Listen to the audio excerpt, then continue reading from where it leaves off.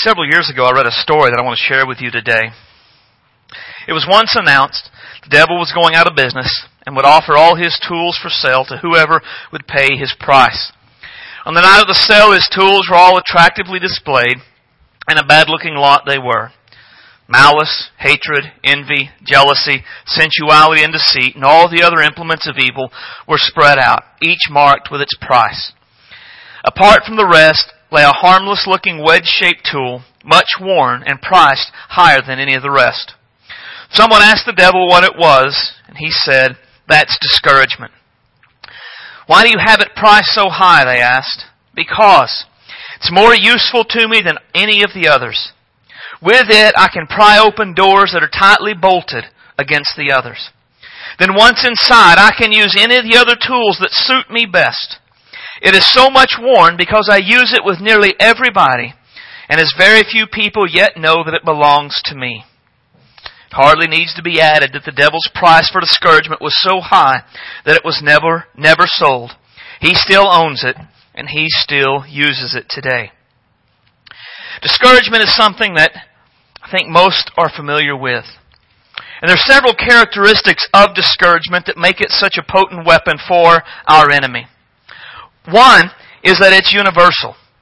I feel safe in saying that all of us have experienced discouragement at one point in our lives. I doubt there's anyone that has completely avoided discouragement, young or old, rich or poor, educated or uneducated, Christian or non-Christian. Pretty well everyone gets discouraged. It's reoccurring.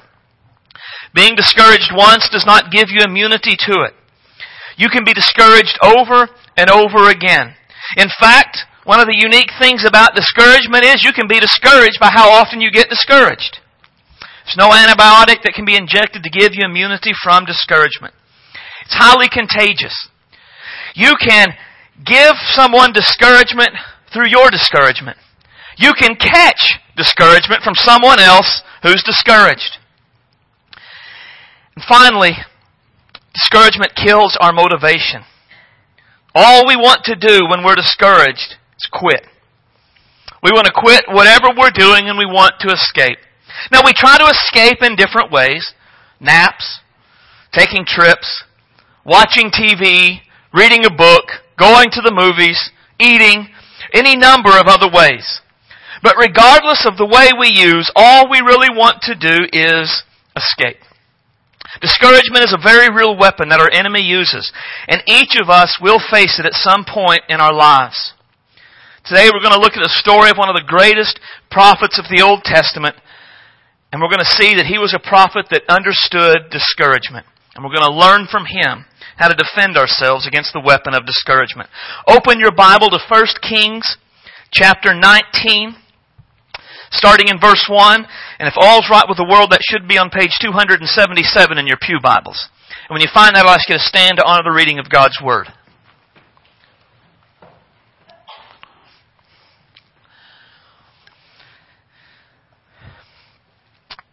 1 Kings 19 and 1. And Ahab told Jezebel all that Elijah had done, how he had executed all the prophets with the sword.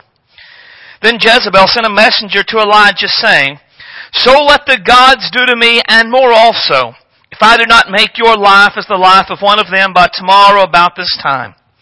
And when he saw that, he arose and he ran for his life, and he went to Beersheba, which belongs to Judah, and he left his servant there. But he himself went a day's journey into the wilderness, came and sat down under a broom tree. And he prayed that he might die, and said, "It is enough. Now, Lord, take my life. I am no better than my fathers." Then as he lay and slept under a broom tree, suddenly an angel touched him and said to him, "Arise and eat." And then he looked, and there by his head was a cake baked on coals and a jar of water. So he ate and he drank and he lay down again. And the angel of the Lord came back a second time and touched him and said, "Arise and eat, because the journey is too great for you." So he arose and he ate and drank, and he went in the strength of that food 40 days and 40 nights, as far as Horeb, the mountain of God. There he went into a cave and spent the night in the place, and behold, the word of the Lord came to him, and he said to him, "What are you doing here, Elijah?" And he said, I have been very zealous for the Lord God of hosts, for the children of Israel have forsaken your covenant, torn down your altars, and killed your prophets with the sword. I alone am left, and they seek to take my life. And then he said, Go out and stand on the mountain before the Lord. And behold, the Lord passed by, and a great and a strong wind tore into the mountain and broke the rocks in pieces before the Lord, but the Lord was not in the wind. And after the wind was an earthquake, but the Lord was not in the earthquake. And after the earthquake, a fire, and the Lord was not in the fire. And after the fire, a still small voice. So it was when Elijah heard that, he wrapped his face in a mantle and went out and stood in the entrance of the cave. Suddenly a voice came to him and said, What are you doing here, Elijah? And he said, I have been very zealous for the Lord God of hosts, because the children of Israel have forsaken your covenant, torn down your altars, and killed your prophets with the sword. I alone am left, and they seek to take my life.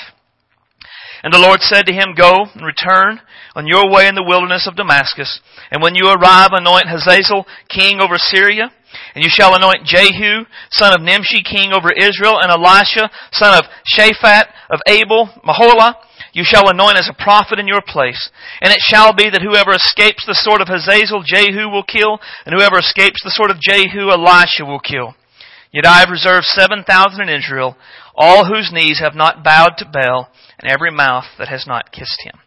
The title of the message this morning is Defending Ourselves Against the Weapon of Discouragement. Let's pray. Heavenly Father, we love you today. God, you are great and awesome and worthy of our praise and worthy of our devotion. Father, we come with an awareness of what it is to be discouraged. God, we know the feeling. We know the draining effects. We know how hard it is to shake it off. God, there may well even be some in here this morning that are fighting this right at the moment. So God, as we look at your word today, we ask you to speak to us. We need you, God, to help us in this. We need your strength. We need your power. We need your grace. And we need your goodness to be at work in our lives. Let your Holy Spirit help us to lay aside the cares of life and focus just on you and on your word in this time. Let your Holy Spirit come and open our hearts and open our minds to receive your word, that it can go deep down and bring forth the fruit that you would like us to have. God, use this time today to strengthen your people. Use this time today to encourage your people. Use this time today to draw your people closer to you. Fill me with your Holy Spirit and give me clarity of thought, clarity of speech. Help me not to be a hindrance in any way to what you want said. We love you, God, and we want your will in our lives. We ask all of these things in Jesus' name, for His sake. Amen. You may be seated. Now, this passage starts out with Ahab going to Jezebel and saying all that Elijah had done. So let me tell you what Elijah had done that has hacked off Jezebel so badly. Elijah was a prophet of God, and he was kind of the main prophet. And he had been hidden away for 3.5 years, and there came a point where God told him to go and present himself to the people of Israel. So he gathered the prophets of Baal, the prophets of the groves, and he went to Mount Carmel, and they set out to have a contest to see which God was really God. And the deal was, each of them would build an altar, and they would put a sacrifice on it, and then they would pray to their God. And the God that answered by fire, that was the one true God, and everyone should just sort of bow down and worship that God. So Elijah let the prophets of Baal go first. And they built their altar, and they prayed to their God, and nothing happened. And then since nothing was happening, they began to jump and dance and cut themselves and do all kinds of other things to try to get their God's attention. And as they did, Elijah made fun of them. He made fun of them to try to just make it worse and to point out how foolish it was for all the people of Israel to worship this God that could do nothing. And then after a period of time, Elijah said, it's my turn. He built an altar. He poured water over it. And then he knelt down and he prayed a very simple prayer. And God answered by fire. Fire came down from heaven, consumed the water, it consumed the sacrifice. And Elijah rose up and he did what God had said to do. And he gathered the people, and they took the prophets of Baal, and they executed them. And then all seemed to be going well. And then suddenly, this happens. Suddenly Elijah gets a message from Jezebel that she is going to kill him. And this sends him into a tizzy. He flees, he runs, he prays for God to kill him. He is discouraged. He's given up. He has no motivation. He has no desires. He thinks he's worthless and he can't accomplish anything. And so he gives up. And as I was studying this, what I noticed in the passage is that as Elijah listened to Jezebel, he got discouraged. And it beat him down. But the longer the chapter went, the more he began to focus on God. And as he focused on God, he became encouraged and he finishes his race well. And what I thought about is that the same is true with us. You know, Jezebel was Elijah's enemy. She wanted him dead. She wanted to destroy him. And she spoke in a way to discourage him from serving the Lord. Well, we have an enemy. And he wants us dead. He wants to steal, kill, and destroy in our lives. He wants to beat us down and make us feel worthless and useless and of no value whatsoever. And when we listen to him, guess what happens? We get discouraged. But as we focus on God, we begin to become encouraged. So the main way we defend against discouragement is to focus on God instead of listening to Satan. Now, how do we do that?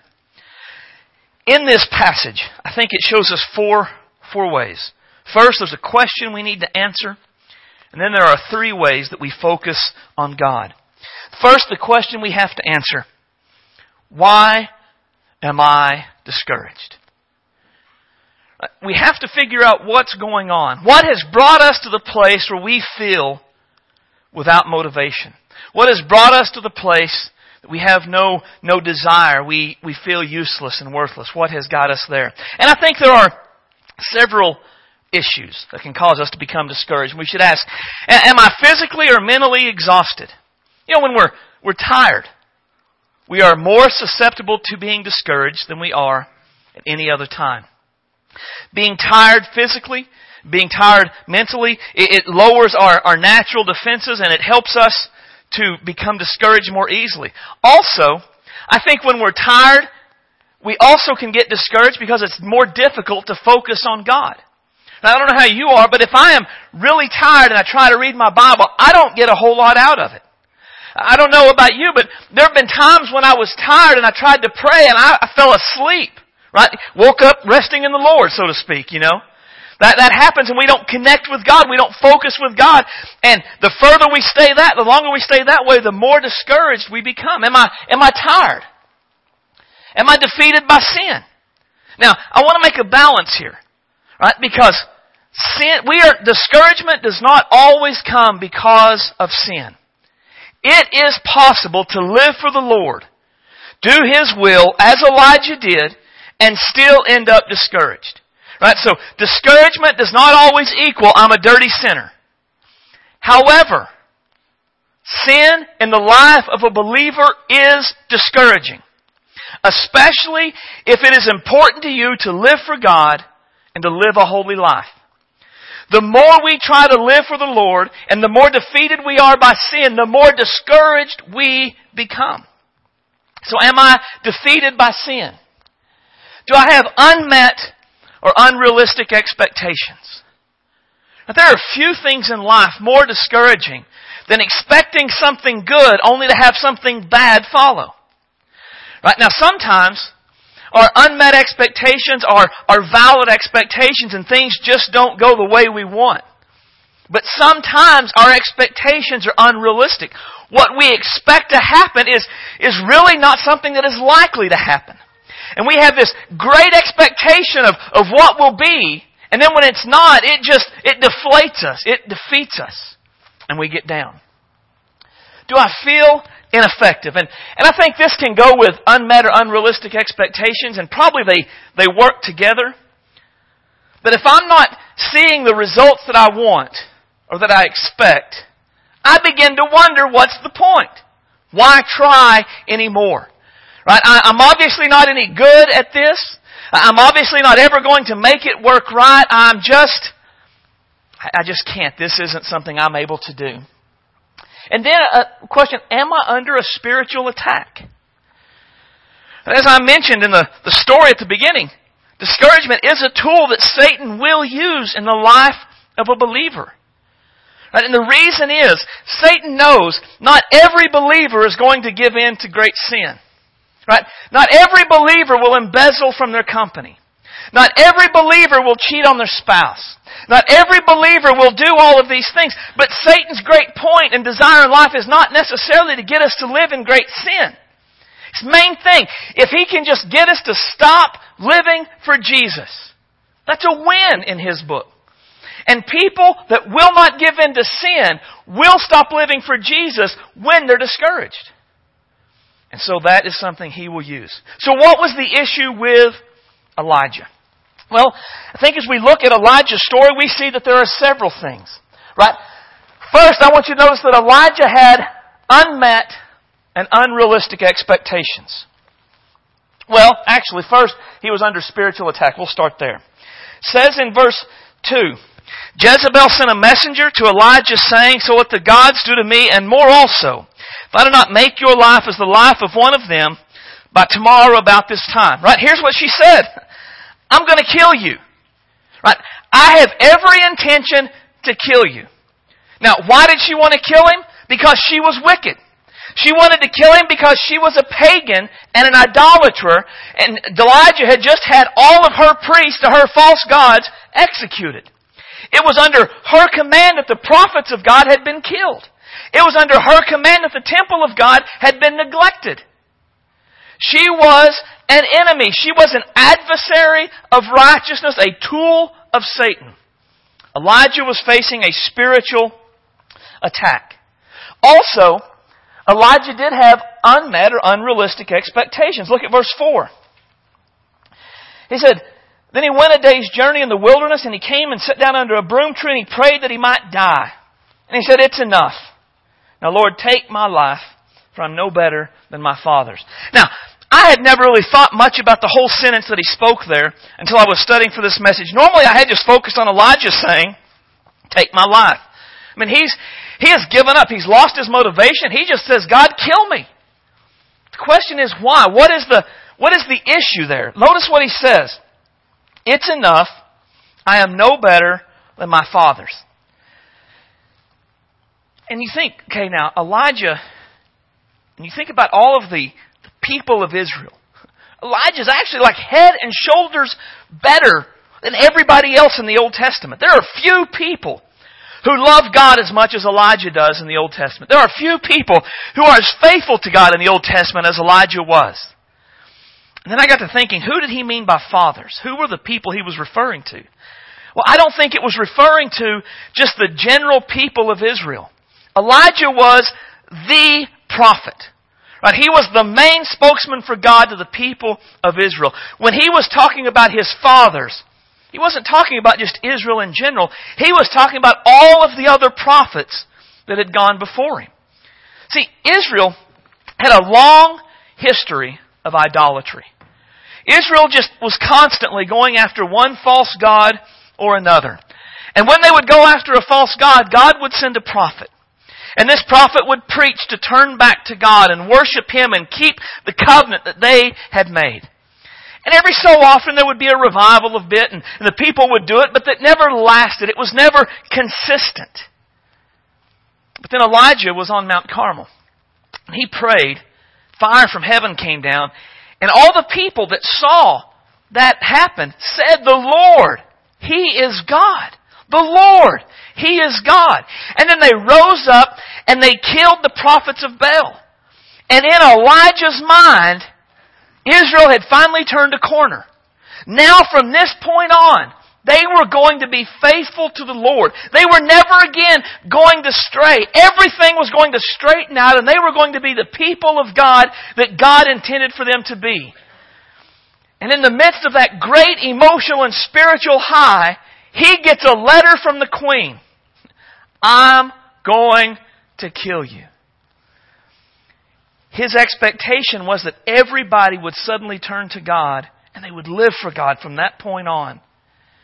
And when that didn't happen, he felt worthless. He felt completely ineffective in his ministry and his mission for God. And all of those things compounded upon him, and they discouraged him to the point that he He just wanted to die. He escaped by running away. He wanted to get out of life. He was done. And in life, I think one of the things that's hardest for us to understand is that sometimes discouragement doesn't necessarily happen in what we might call the low points of our life. They come in the high points. Like Kelly and I were talking about this yesterday. When Lizzie was born and everything kind of went sideways on us and we didn't know what to do, we didn't really get discouraged in the hospital. Right? We were aware that God was there and that God was working and everything was going, that it was going. It never really sank in on us. In that time that was down and scary, we didn't really get discouraged. But now when we finally were released, and Lizzie was told that we could come home, and we came home, and on the way home she stopped breathing and turned blue on us. That was discouraging. Right? In times when it seemed like everything was great, and suddenly something went south, that was discouraging. Many times in our life, we're going to be like Elijah. Things are going to be going great in our life. Job, our relationship with Christ, our marriage, our family, everything. And then suddenly there's going to be something that happens. Boom. It's just going to take the wind right out of us. And when that happens, we need to find out what is going on. Why are we discouraged? I'm not a big preach and say, hey, take a nap kind of guy. But I'll be honest with you, there are times where take a nap really is kind of what we need. We have got so much to do, we just need to push on. It doesn't get any better through pushing on. A lot of times, we just kind of have to stop. Is there sin that is defeating me? If there is, that's something I need to deal with. Right? Because the cycle that I'm going on isn't going to make it better. It's only going to get worse. Is it because I have unrealistic expectations? Maybe the way I think the world should work isn't really the way the world works at all. Maybe my unmet expectations are not because they're not going to happen, but because I'm not giving it enough time. Maybe things aren't as bad as I think they are, and I'm not nearly as ineffective as I feel that I am. Maybe it is just the enemy of our souls seeking to destroy our lives. If we're going to defend against the weapon of discouragement, we do have to focus on God instead of listen to Satan. But a part of that is finding out the reason I feel discouraged. Why do I feel the way that I feel? What is going on in my life? And after we find out the reason, then we need to focus God's work in our lives. Focus on God's work in my life. As Elijah is there, he is becoming very Elijah-focused in his life. Right? I'm no better than my fathers. My life is meaningless. God, just go ahead and take me. And if you've been discouraged, you know that that's kind of the way it goes. When we're discouraged, what do we tend to focus on? All the things that are wrong in our life. All the reasons we're down. All the reasons nothing is going the way that it should. We become very focused on us. We begin to be poor, pitiful us is almost the mindset that we get. Woe is me. Right? Like Elijah saying, I alone am left of your people. Right? I'm the only one left, God, that's living for you. And that's kind of the way we tend to go. Nobody understands. Nobody else has ever felt this way. Nobody else has ever struggled with things like I'm struggling with. No one can help me. No one cares. It's just terrible. Even God doesn't care. Right? Discouragement goes on long enough, we feel abandoned by God. We feel that He has left us and He's not hearing our prayers. He's not meeting with us in prayer. So what do? How do we get out of that cycle? We have to focus on something else. We have to lift our eyes to God and focus on what He is doing in our lives. Because God had not abandoned Elijah. Elijah had given up and ran away, but God was not through with him. Look at what we see. As he lay there in verse 5. As he lay there and slept under the broom tree, suddenly an angel touched him and said, Arise and eat. And then he looked, and there by his head was a cake baked on loaves and a jar of water. So he ate and drank, and he lay down. And the angel of the Lord came back a second time and touched him and said, "Arise and eat, because the journey is too great for you." So he arose, and he ate and he drank, and he went in the strength of that food for 40 days and 40 nights, as far as Horeb, the mountain of God. Here's Elijah. He's out there and he's kind of given up on life, and he's given up on serving the Lord and doing what God wants him to do. Meanwhile, God is actually sending an angel to him to feed him, to give him all of the food he needs, food and water. Not just once, but twice. And then God supernaturally sustains him through that food for 40 days and 40 nights.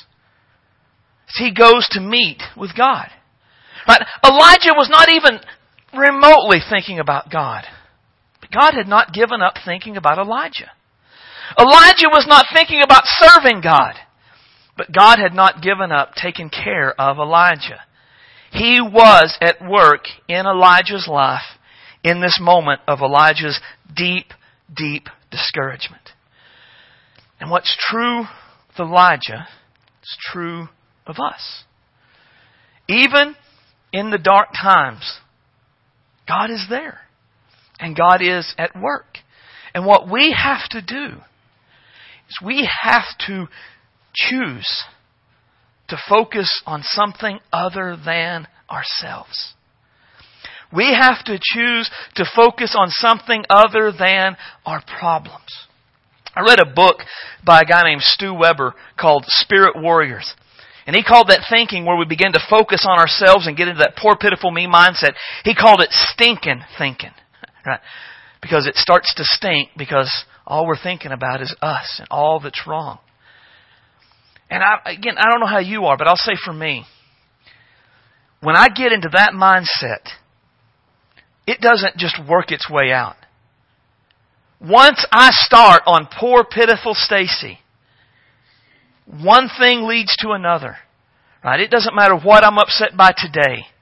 Then the more I think about it, the more things I can find that aren't right. The more things I can find that aren't going the way that I want them. And it becomes this never-ending cycle. Everything is wrong. Nothing is right. Woe is me.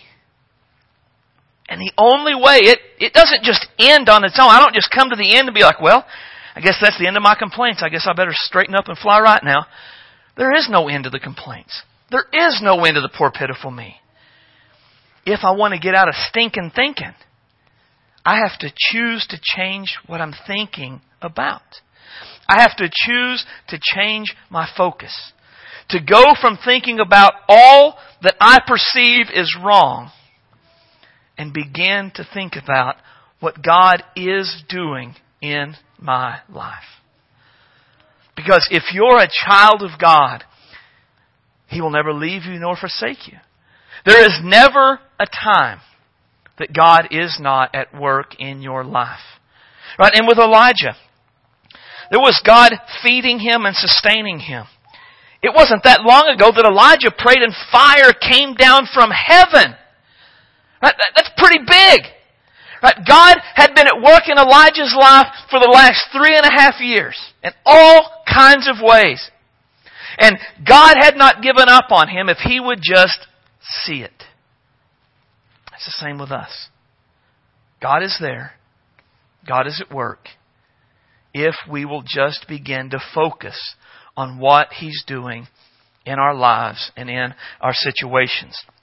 If we want to stop listening to Satan and focus on God, we must focus on God's work in our lives. Secondly, we have to focus on God's perspective.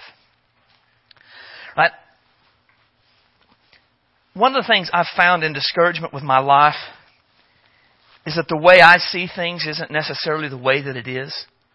Right? Just because I think everything is falling apart doesn't mean things really are falling apart. Right? With Elijah, here's the way Elijah saw everything in verse 10. He said to God, I've been very zealous for the Lord God of hosts, for the children of Israel have forsaken your covenant, torn down your altars, and killed your prophets with the sword. I alone am left, and they seek to take my life. Elijah's still very focused on Elijah. And at this point, Elijah's perspective is basically, he's the only believer left. Every other prophet that has ever lived has been murdered at this point, and it's just him. And the wording is not just the prophets, but there aren't even really any people left who want to live for God. That they've all converted to Baal. They've all gone away, and the ones that didn't, they've all dead. And he's just him. He's the only one left. And he repeats this in verse 14.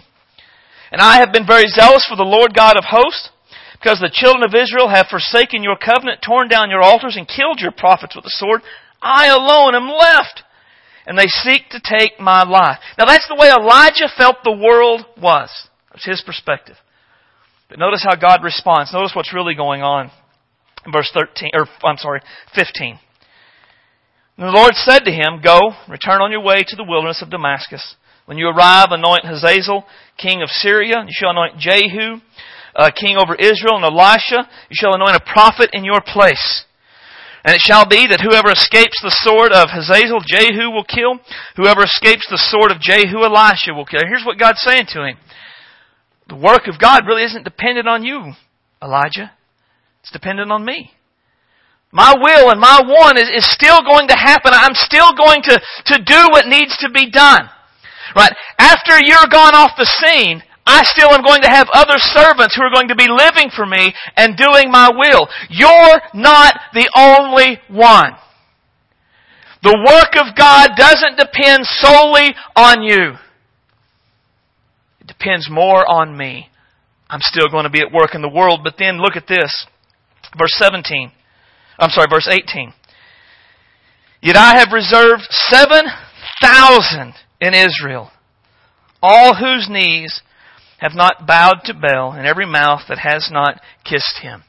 So here's Elijah. I'm the only one left. And God says, I'm still going to do my will. I'm still going to be at work in the world. And by the way, no, you're not the only one left. There are 7,000. And I don't think this 7,000 includes the ones that were converted or turned back to God on top of Mount Carmel. I think this was 7,000 that had never worshipped Baal. So all throughout Israel, there were thousands of people who were still loving God, still serving God, still not going after Baal. Elijah was looking from his perspective, and it was doom and gloom and everything is bad. But from God's perspective, he had everything well in hand. That's what we've got to learn to do. Our perspective is always going to be skewed.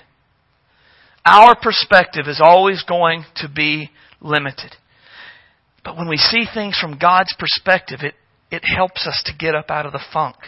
It helps us to be encouraged. And let me show you my favorite passage on this. Turn with me to Zechariah chapter 4, verse 6, page 721 in your pew Bibles.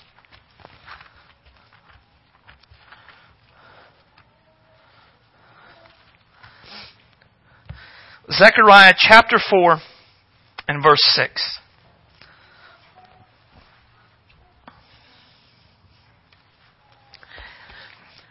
In Zechariah, there was a man named Zerubbabel who had been assigned by God the task of rebuilding the temple in Jerusalem. He was the governor of Judah, and it was a pretty big task that he was assigned to do.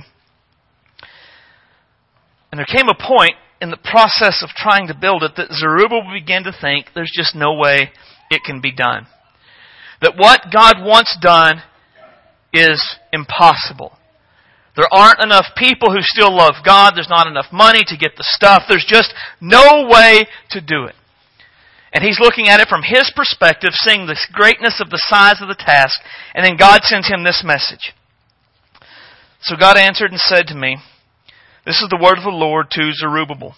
Not by might, nor by power, but by my Spirit, says the Lord of hosts. Who are you, O great mountain? Before Zerubbabel you shall become a plain, and he shall bring forth the capstone with shouts of grace, grace to it. Right? So, from Zerubbabel's perspective, it was impossible. He couldn't do it. From God's perspective, God was going to make sure He could do it. God was going to make sure it could happen, because in the end it was never about Zerubbabel's abilities. It was always about God's abilities, God's power. God could make sure that Zerubbabel could do what God wanted him to do. Right? And in our lives, we're going to be like Zerubbabel at times when we feel ineffective. I can't.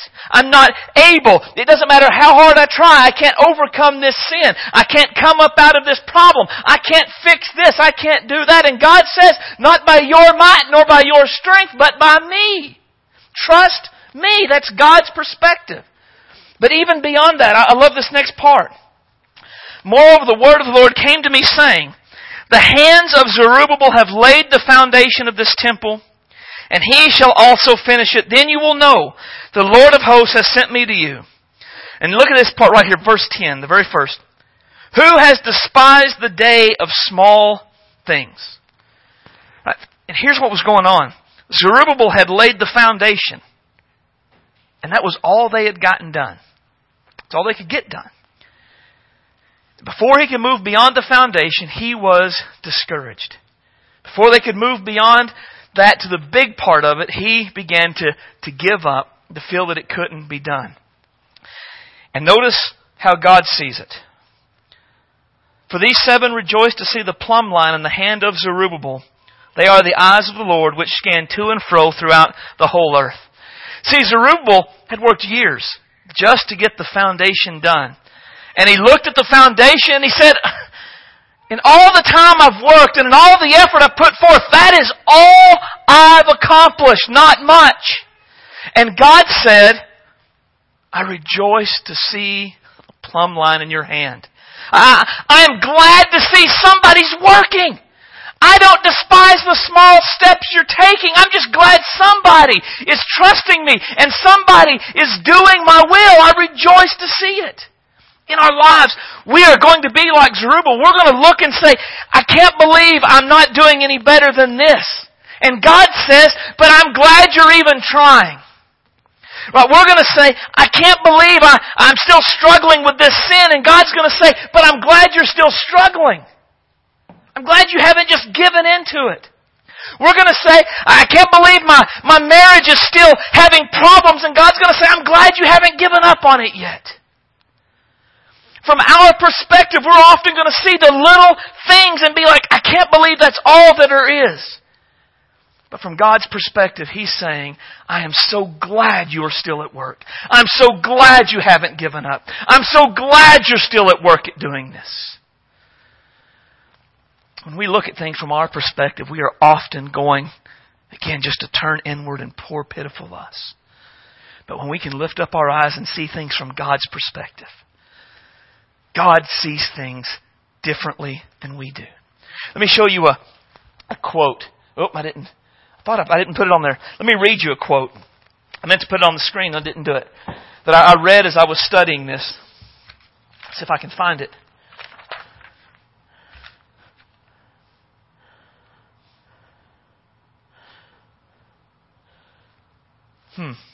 Here it is. When you fear or fail, don't be harder on yourself than God is. I like that. When you fear or fail, don't be harder on yourself than God is. I love that. That's what we're often going to do. Our perspective. How many times are we our own worst critics? How many times are we our own worst enemies on this? And yet God's perspective is so very different.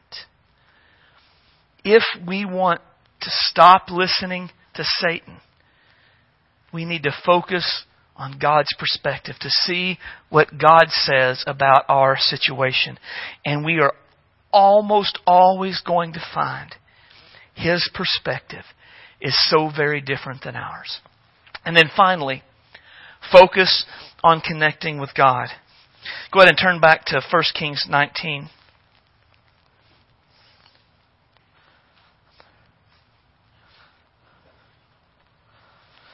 You know, one of the things that happens when we get discouraged and we turn inward is that our time with God begins to suffer. Our connection to God begins to suffer. And in all of this time, Elijah, I think he's been thinking about the fact that God was there and God was at work, but he wasn't seeing God working the way he wanted. And even though Elijah may have been praying, he really wasn't talking to God. He was, and if you'll forgive me for saying it this way, he was whining to God about all that was wrong in his life. And again, maybe you're different, but in my life, when I get discouraged, I find that my prayers often go from being God is great to being, oh Lord, why aren't you doing more for me? They become very self-centered, very whiny. And in that time, we're really not connecting to God. All we're really doing is just sort of complaining. All we're really doing, we're not even really asking God to change the situation or to make a difference in our lives. We're just whining. And our connection with God begins to suffer in that time. And Elijah's time with God began to suffer too. And so God has him to go out on the mountain. And the story we read it, there's a great wind that breaks the rocks, but God wasn't in that. And then there was a fire and an earthquake, and God wasn't in that. But then there was a still small voice. And that's where God was, and God began to speak to him, connect with him. And there's a couple of things about this that I think are important to see. One is, in our times of discouragement, we often look for God to do the extraordinary, right? The earthquake, the fire, the wind that breaks the rocks apart. And yet God wants to just be in our lives in that ordinary, still, small voice. Just to remind us that He's still there. He hasn't given up and He hasn't left us. I think another thing that I want us to see that is so important is that God is seeking us out. It wasn't Elijah's idea to go out and wait for God. It was God. It was God who initiated contact with Elijah. And in our times of discouragement, God is still reaching out to us. He is still trying to connect with us and get us to connect with Him. To get there and be with Him and enjoy His presence and just rest in Him and trust Him. And we have to follow that. We have to go through. And I think there's an element in our lives in this time where we have to desire God for God. Not desire God for what He can do for us. Not desire God because He can fix our situation. But just desire God because He is good. He is worthy. He loves me. He has saved me. Just a desire to be with God. Because again, all Satan really wants from discouraging us is that we would stop serving the Lord. And if he can interrupt our connection with God, he's going to interrupt our service to God. And regardless of whether or not we go into sin or we just sit and never read our Bibles and pray and go to church and never do anything to connect with God, he still wins. Because all he wants is for us to just not be faithful to God anymore. And if we want to stop listening to Satan, we must focus on a connection with God. We must focus on reconnecting with God. We must learn to just spend time with Him and be there in His presence. And at times, I'll be honest, it's going to be hard. It's going to be difficult. But we need to do it anyway. Because we will never defend ourselves against the weapon of discouragement if we lose our connection to God. Because you know what happens? That becomes a source of discouragement on top of everything else. So then there's all of this stuff that's not right that's caused me to be discouraged. And now I just don't feel like my relationship with God is as good as it used to be. And it doesn't seem like I can do anything to fix it. And it just piles on and we sink deeper. We have to focus on that connection with God. And I want to close this morning with just some practical things, right? Because we have to learn to focus on God instead of listening to Satan. And so here's some ways to do that. One, make a list of what God is doing or has done in your life. And if you're discouraged today, and you want to focus on God's work in your life, make a list of what God has done. What has God done in your life this year? What has God done in your life this month? What has God done in your life this week? What is God actively doing right now? So if you begin to focus on that, you'll find that. You will see things He is doing in your life. And the more you begin to count those, the more you begin to be aware of those, the more you begin to focus on God's work in your life and not listening to Satan anymore. Secondly, celebrate the victories in your life. You may have failed, but I bet you've won some things. Don't despise the small victories. Maybe you were overcome by a sin right now, but how many times did you resist that same temptation before you gave into it? Celebrate those. Celebrate the desire to overcome that temptation. Right? What ways are you victorious in your life? When did you pray when you didn't want to? When did you read your Bible when you wanted to take a nap? When did you want to escape but you stayed involved? Right? Instead of always focusing on all that you've done wrong, focus on the things you've done right. Celebrate your victories. Because rarely are things as bad as they seem. And then finally, connect with God daily. Make it an absolute matter of priority. Spend time praising God in prayer. Right? Don't start with woe is me, God, help. Start with praising God for His greatness, His goodness, and His grace. Start by thanking God for the list that you have of the things that He has done and is doing in your life. Read the Psalms and realize you're not alone. The people in the Psalms were discouraged. They were overwhelmed. And they focused on God, and it helped them come out. Sing songs of praise. You don't have to sing good. You can go by yourself. But there is something powerful, helpful, encouraging about singing songs out loud to God. But make connecting with God a priority in your life every day. And I'm not promising you that these are 4 easy steps to overcoming discouragement and never to face it again. That's not real. But these are ways to defend yourself against being overcome by discouragement. These are ways to fight it when it enters into your life. And in my experience, doing these things always helps. Always helps. Stop listening to Satan and start focusing on God. Let's stand as our musicians